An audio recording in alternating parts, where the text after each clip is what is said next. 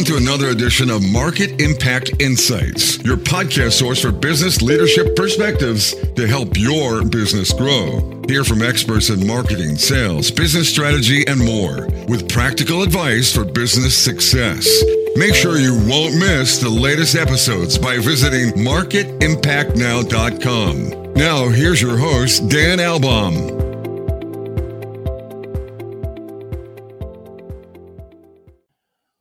Welcome back, everyone, to another awesome episode of Market Impact Insights. You know, today, it's so pervasive. We're thinking about health and wellness. We think about our own personal health and wellness, which is top of mind. But what about organizational health? The companies that we work with, we work at, what about checking the pulse and the health of those organizations? Why does that matter? You know, it's interesting to take a look at business performance. The global consulting firm McKinsey has developed an organizational health index. They've taken a look at companies around the globe in measuring their health levels.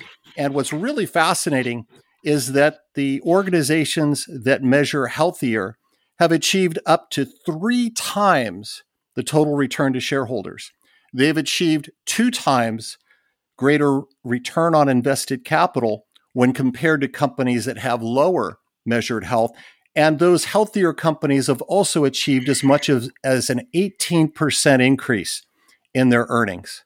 So those are pretty eye-popping in terms of increased performance tied to health. Just some other data points in terms of what is the true cost of not having a healthy organization.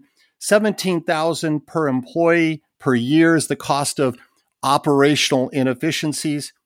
$550 billion. That's the amount that U.S. businesses waste every single year due to either a loss in performance or productivity. And 14 hours is the average per week that is wasted getting to the impactful insights in business data. So there is so much room to improve the organizational health and the direct relationship to increase business performance. And I'm really excited to dive into this whole topic of organizational health with my guest, Matthew Schmidt. And Matthew is the founder and CEO of PeopleLogic.ai. PeopleLogic connects to all the software tools where work actually happens in businesses and work with those organizations to surface the truth in the data that they have to make their teams more effective. So we're going to talk to Matthew about how organizations can transform their health and what that means for their long-term success. Matthew has a tremendous track record of success as an entrepreneur. We're going to dive in and understand some of the key learnings and some of his successes leading into his current role, and really just share best practices that can help businesses achieve their objectives over the long haul. So all the way from North Carolina, Matthew, welcome to Market Impact Insights. Thanks for having me today, Dan. Very excited. So I'd like to start out and kind of go back and looking at your career. You've had this strong entrepreneurial spirit in founding and growing different companies. And I'd love to understand, where did your original inspiration to be a founder, to really be an entrepreneur, where did that all start from? Oh, that's a great question. I think I was building websites maybe when I was 12 or 13, and in those days there wasn't a computer in every home, and we didn't have cell phones that had more power than the systems that took us to the moon in the 60s, right? I think that my family's always had a strong work ethic and entrepreneurial spirit, and I think that, for lack of a better word, I think that was in my genes, and I've always been driven to build things and to start businesses, and I think this is just an ongoing natural extension of that. Yeah, and it sounds like there's just this hands-on component too, right? Of just like rolling up your sleeves and just tinkering and just so there's that aspect of it. Absolutely. I'm an engineer by trade, computer engineer and electrical engineer, and self-taught programmer. And so, it has always been very hands-on. And, I wasn't always a business leader and manager of people, and so that part came much more by happenstance than being a developer and builder. And so it's always an ongoing learning experience for me to continue to be a better leader and to grow healthier organizations. That's right. And speaking of building, before your current role at PeopleLogic.ai, you did successfully build, you grew, you profitably exited your last venture. What learning did you take from that prior experience, and how has it impacted your leadership approach today at PeopleLogic.ai? Great question. It's that last experience was one that ran for 15 plus years as we bootstrapped that business to a successful exit. And I think at the end we had north of 50 people that had come on the journey with us, and it was a great exit for us and an exciting time. And along the way we did a lot of things right, but we also did plenty of things wrong. And I think the one of the biggest learnings is that it's okay to make mistakes as you're growing your business. And the real trick is to avoid those fatal mistakes, right? You have to make mistakes to learn and to grow and to continue to iterate and to course correct. And those very often will take a lot of different shapes. And it's the big learning there is it's okay to make those mistakes. Just watch out for the big ones. And it's one thing, I think as a founder to apply that to kind of your own kind of mental optimism and continued improvement. But in translating that to your employees, was that something where you kind of had to uplift them? So as the mistakes happened, as some of the setbacks or the headwinds were experienced, I mean, how did that as a leader, how did you find extending that to support your employees? Were there some challenges learning in terms of how to do that? Yeah, absolutely. And I will be the first to say that has not always been my outlook. I think, as I exited my last company and had some time to reflect on the true learnings and the lessons that made sense, and recognizing that building a company is actually very much like riding a roller coaster, and doing it many, many, many, many times during the course of a single day. And being able to deal with those ups and downs and those mistakes and the failures and the successes and celebrating the wins. And during my time there, I will be the first to admit that I don't think I was always the best at acknowledging that these failures are opportunities for growth. But here at PeopleLogic with the team, we're very focused on making sure that people understand it's okay to make mistakes and to fail as long as we grow from those and learn from those. But at the same time, we've got to make sure that we also celebrate the wins, regardless of the size of those wins, right? So every day, we make a point of making sure that we surface the small wins for the team, to celebrate those and to make sure that everybody understands that we're all in this together and that we're rowing in the same direction. Yeah, I like that recognition and celebration. So important just to kind of keep that momentum going, keep a positive mental attitude. And something else that's really powerful, as organizations grow, is this idea of mentoring, right? Mm-hmm. Especially in kind of early stages of company, to seek inspiration and guidance. How have you benefited and maybe also paid that forward in terms of your own mentoring of others? Mm-hmm. Yeah, so we certainly, as we've grown PeopleLogic, we've had plenty of mentors that are advisors to us that are help us fill the gaps in the skill sets that we have on the team, and give us a place to be able to talk about the places that we're struggling. As I was growing and building my last company, my co-founder was very often a mentor and a voice there. And that was, helpful to have as we were growing that company together. As I have continued to grow in my own evolution, mentoring other startups has become a big part of what I truly derive,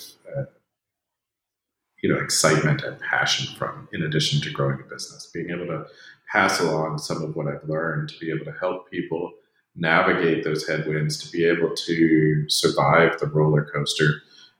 And so, that being able to pay it forward in terms of sharing my experiences, helping them, avoid some of the early missteps, particularly at the very early stage as they're looking to build their companies and to try to get them from 0 to 1 and be able to get it into a place where they can get a product over the hump or be able to get it to market in the first time. Those are places where I really enjoy being able to help companies as they're getting started. So because you've got all of this experience with the startup mentoring, I'm curious, are there some current common themes or threads to your conversations? Like what are some of those? Yep. Okay. I've seen that. I've heard that before. What are some of the things that are really jumping out today? I think there's a couple of different places, and there are two kind of stages that I tend to have conversations with folks at the very early stage. It's always the same things, right? They're trying to get that first product built. They're trying to get those first customers. They're looking at how do they get to the next stage with enough money to be able to keep going. And those are all at the same stage, and it's funny because we have many of the same problems here at PeopleLogic. We're really at that same very early stage of building a company. The other stage that we work with people at are our customers at PeopleLogic, where I have conversations with other CEOs and executives that are using our platform to get a better handle on their organizational health. The problems they're really concerned about right now are burnout and attrition among their team. Right, we're seeing an unprecedented increase in salaries for specialized folks. We're seeing what I think some people are calling the Great Migration, and people are willing to go to whatever company meets their variety of needs, not always monetary, right? It could be their flexibility in the work, the benefits, maybe they want to drive around in a van and, live a totally different life, but still be able to work at a company that supports them. And so, when we talk to growth companies in this sort of 50 plus employees, those are the things they're really worried about. And how does that connect to the processes that they're going through as they're growing their company, and that are contributing to that burnout and contributing to people leaving. So those are, it's two very different stages of startups that I tend to talk to, and there's a very consistent theme among the larger companies that they're very worried about how do they make sure that they, while they have a great culture, that the companies are growing very quickly, and so how do they continue to get out in front of the attrition that they hear about in the news, and that continues to have the drumbeat around how scary it's going to be, even if they're not currently experiencing a lot of attrition. Yeah, that is so true. And not even just for the startups, but we're seeing what's being coined as the Great Resignation impact even those mid-size and even those large enterprises, right? It seems to be covering the whole spectrum of the workplace right now in terms of just personal choices. And one thing that we do hear all the time about startups is this concept of needing to pivot, right? Conditions change in the market, dynamic changes, and then this idea of pivoting. But pivoting actually can come at a cost. It can actually increase stress, right, inside of an organization to do that. What's your perspective, Matthew, around this idea of pivoting?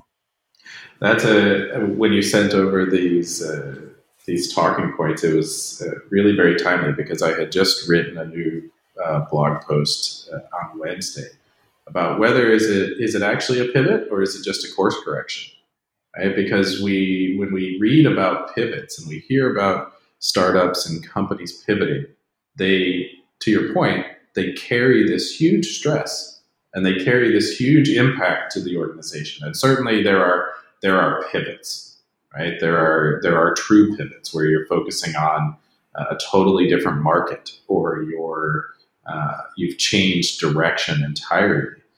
or you've decided that, maybe you're not going to be a software company, you have a service company that's backed by some interesting software. Those are pivots. And in a lot of ways, when you go through those, particularly at an early stage, you don't often come out the other end with the same team and the same structure. And maybe it's not even your passion at the end of the day. But there are lots of course corrections that companies go through that allow you, particularly in the early stages, as you're finding your way to product market fit and you're finding your way to continuing to understand how to grow, that you must go through. You must continue to navigate the windy road. And sometimes you double back on yourself and then continue to, figure it out again. And sometimes it's, a left turn at Albuquerque, and other times, it's just you're mostly going in the right direction, but you continue to iterate and evolve as you grow. So, when I talk to the startups that I mentor and to other companies that I talk to, I tend to caution people against using that word pivot, against talking about a pivot, unless that's really what we're going to do. Because once you pivot, there's no going back to where you were before, right? You have to be committed entirely to getting to that next stage. Yeah, and actually, one of the hardest things sometimes is just staying the course, right? Because sometimes there's this gravitational pull that says, well, if we change, if we pivot, whatever we want to call it, the act of just doing something differently sometimes can say, hey, bring better results because we're going to try and do something different. But sometimes kind of weathering the storm and not changing course can be the right call. So that's really something that's probably just acquired with experience, right? Of just making that right judgment in terms of when to hold course and when to enact course change correction. Yeah, and I think it's important that you don't operate in a vacuum. We've been through a couple of those different stages over the last 2 years of building this company, and we felt that we needed to make some course corrections and some changes, but then didn't have enough of the feedback to be able to judge whether that was necessarily the right choice. And so then a lot of times, you find yourself back at kind of where you were before. And so, it is absolutely important that you have that feedback loop in place from advisors and mentors and ideally customers and prospects to understand whether you have enough, whether your choice on the next step is at least going to keep moving you forward. Well, obviously, there's been significant changes and disruption out in the market brought on by the pandemic. And I'm curious as to what you've seen in terms of how that relates to organizational health and how leaders have maybe needed to adapt or evolve their approach to business strategy and engaging with their teams.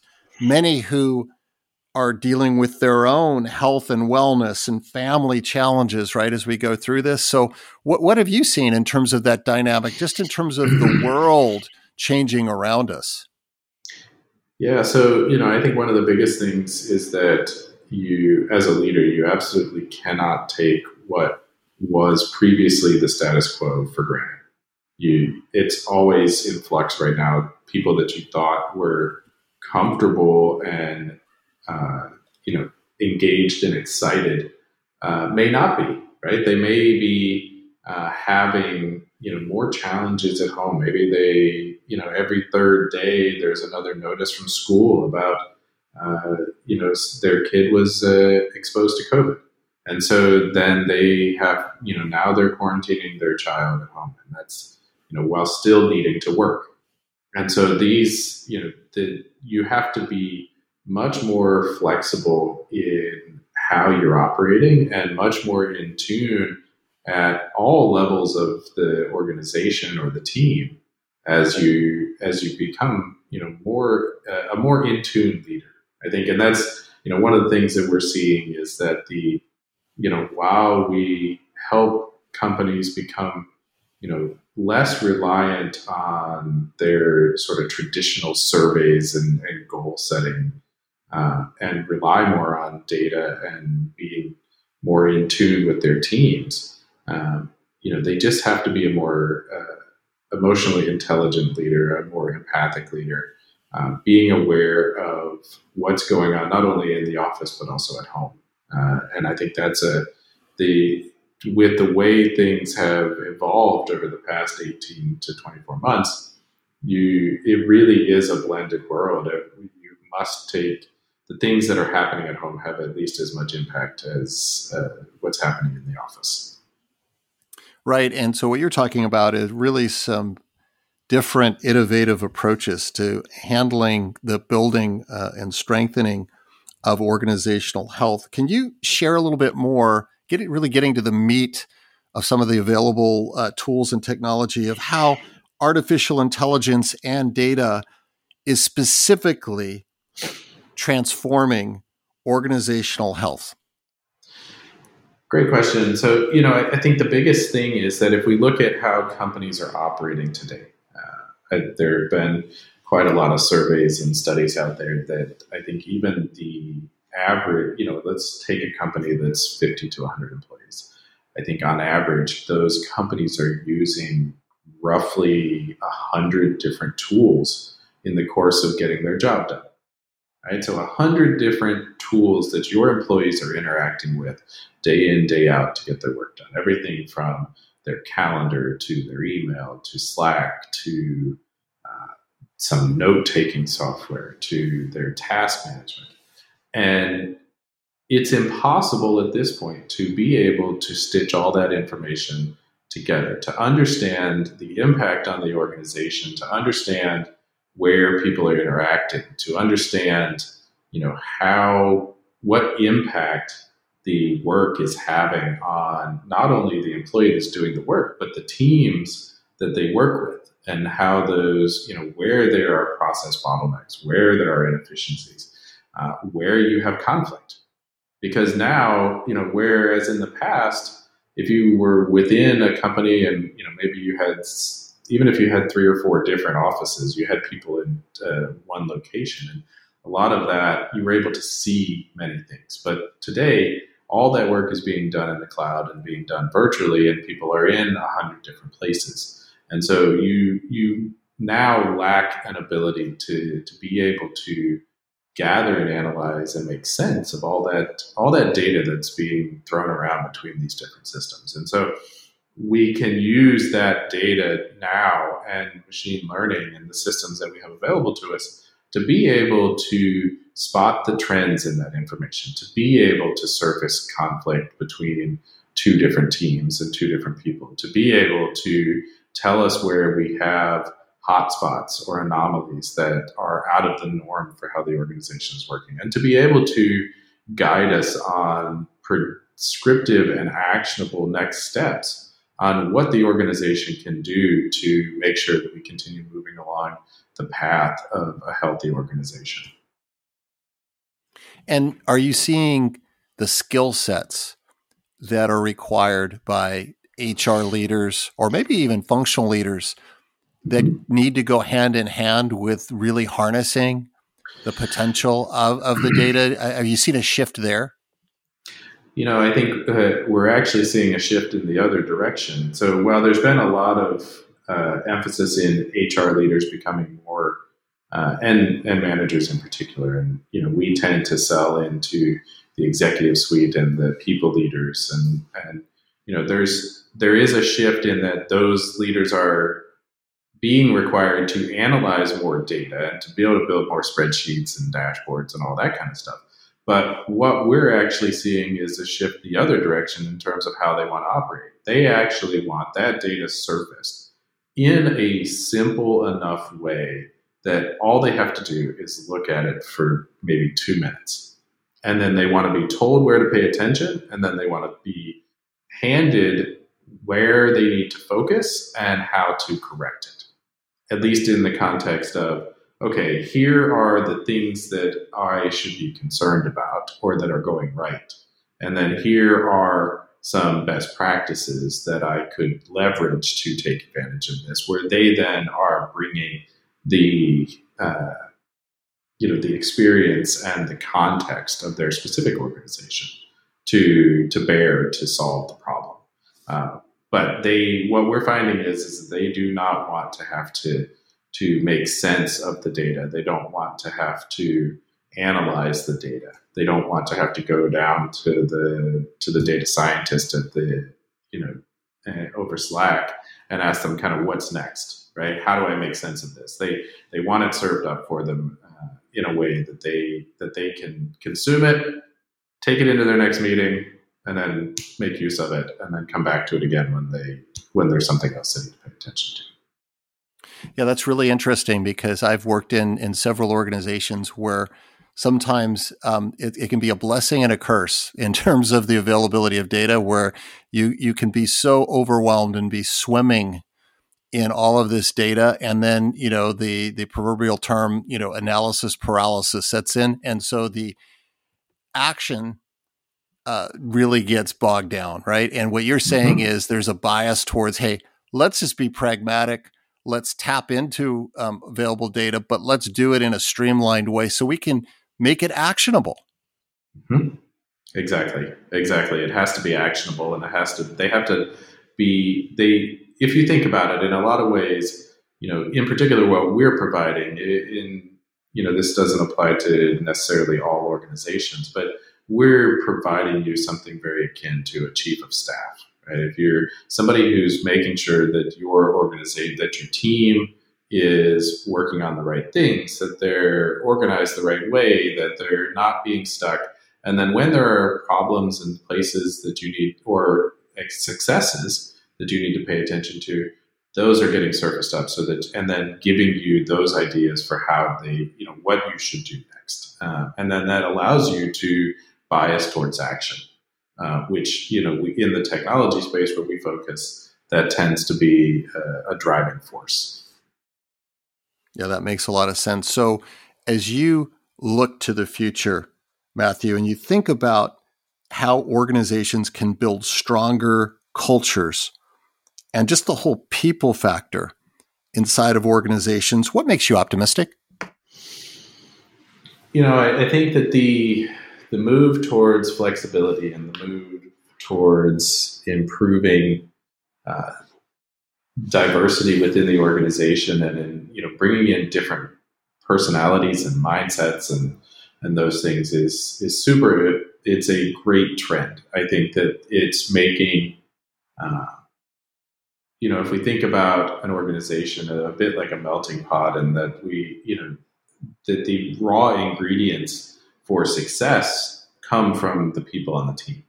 And I think that if, we mix in a wider variety of people into those ingredients, we're going to come up with more creativity, right? And different ideas and things that are a bit more outside the box, that allow us to resolve, to make these course corrections in the organization's direction much more fluidly. And so I think that as we look towards the changes that have happened, the blending of work and life in a lot of cases, the organizations that are getting it right and paying attention to it are going to come out being the winners in this.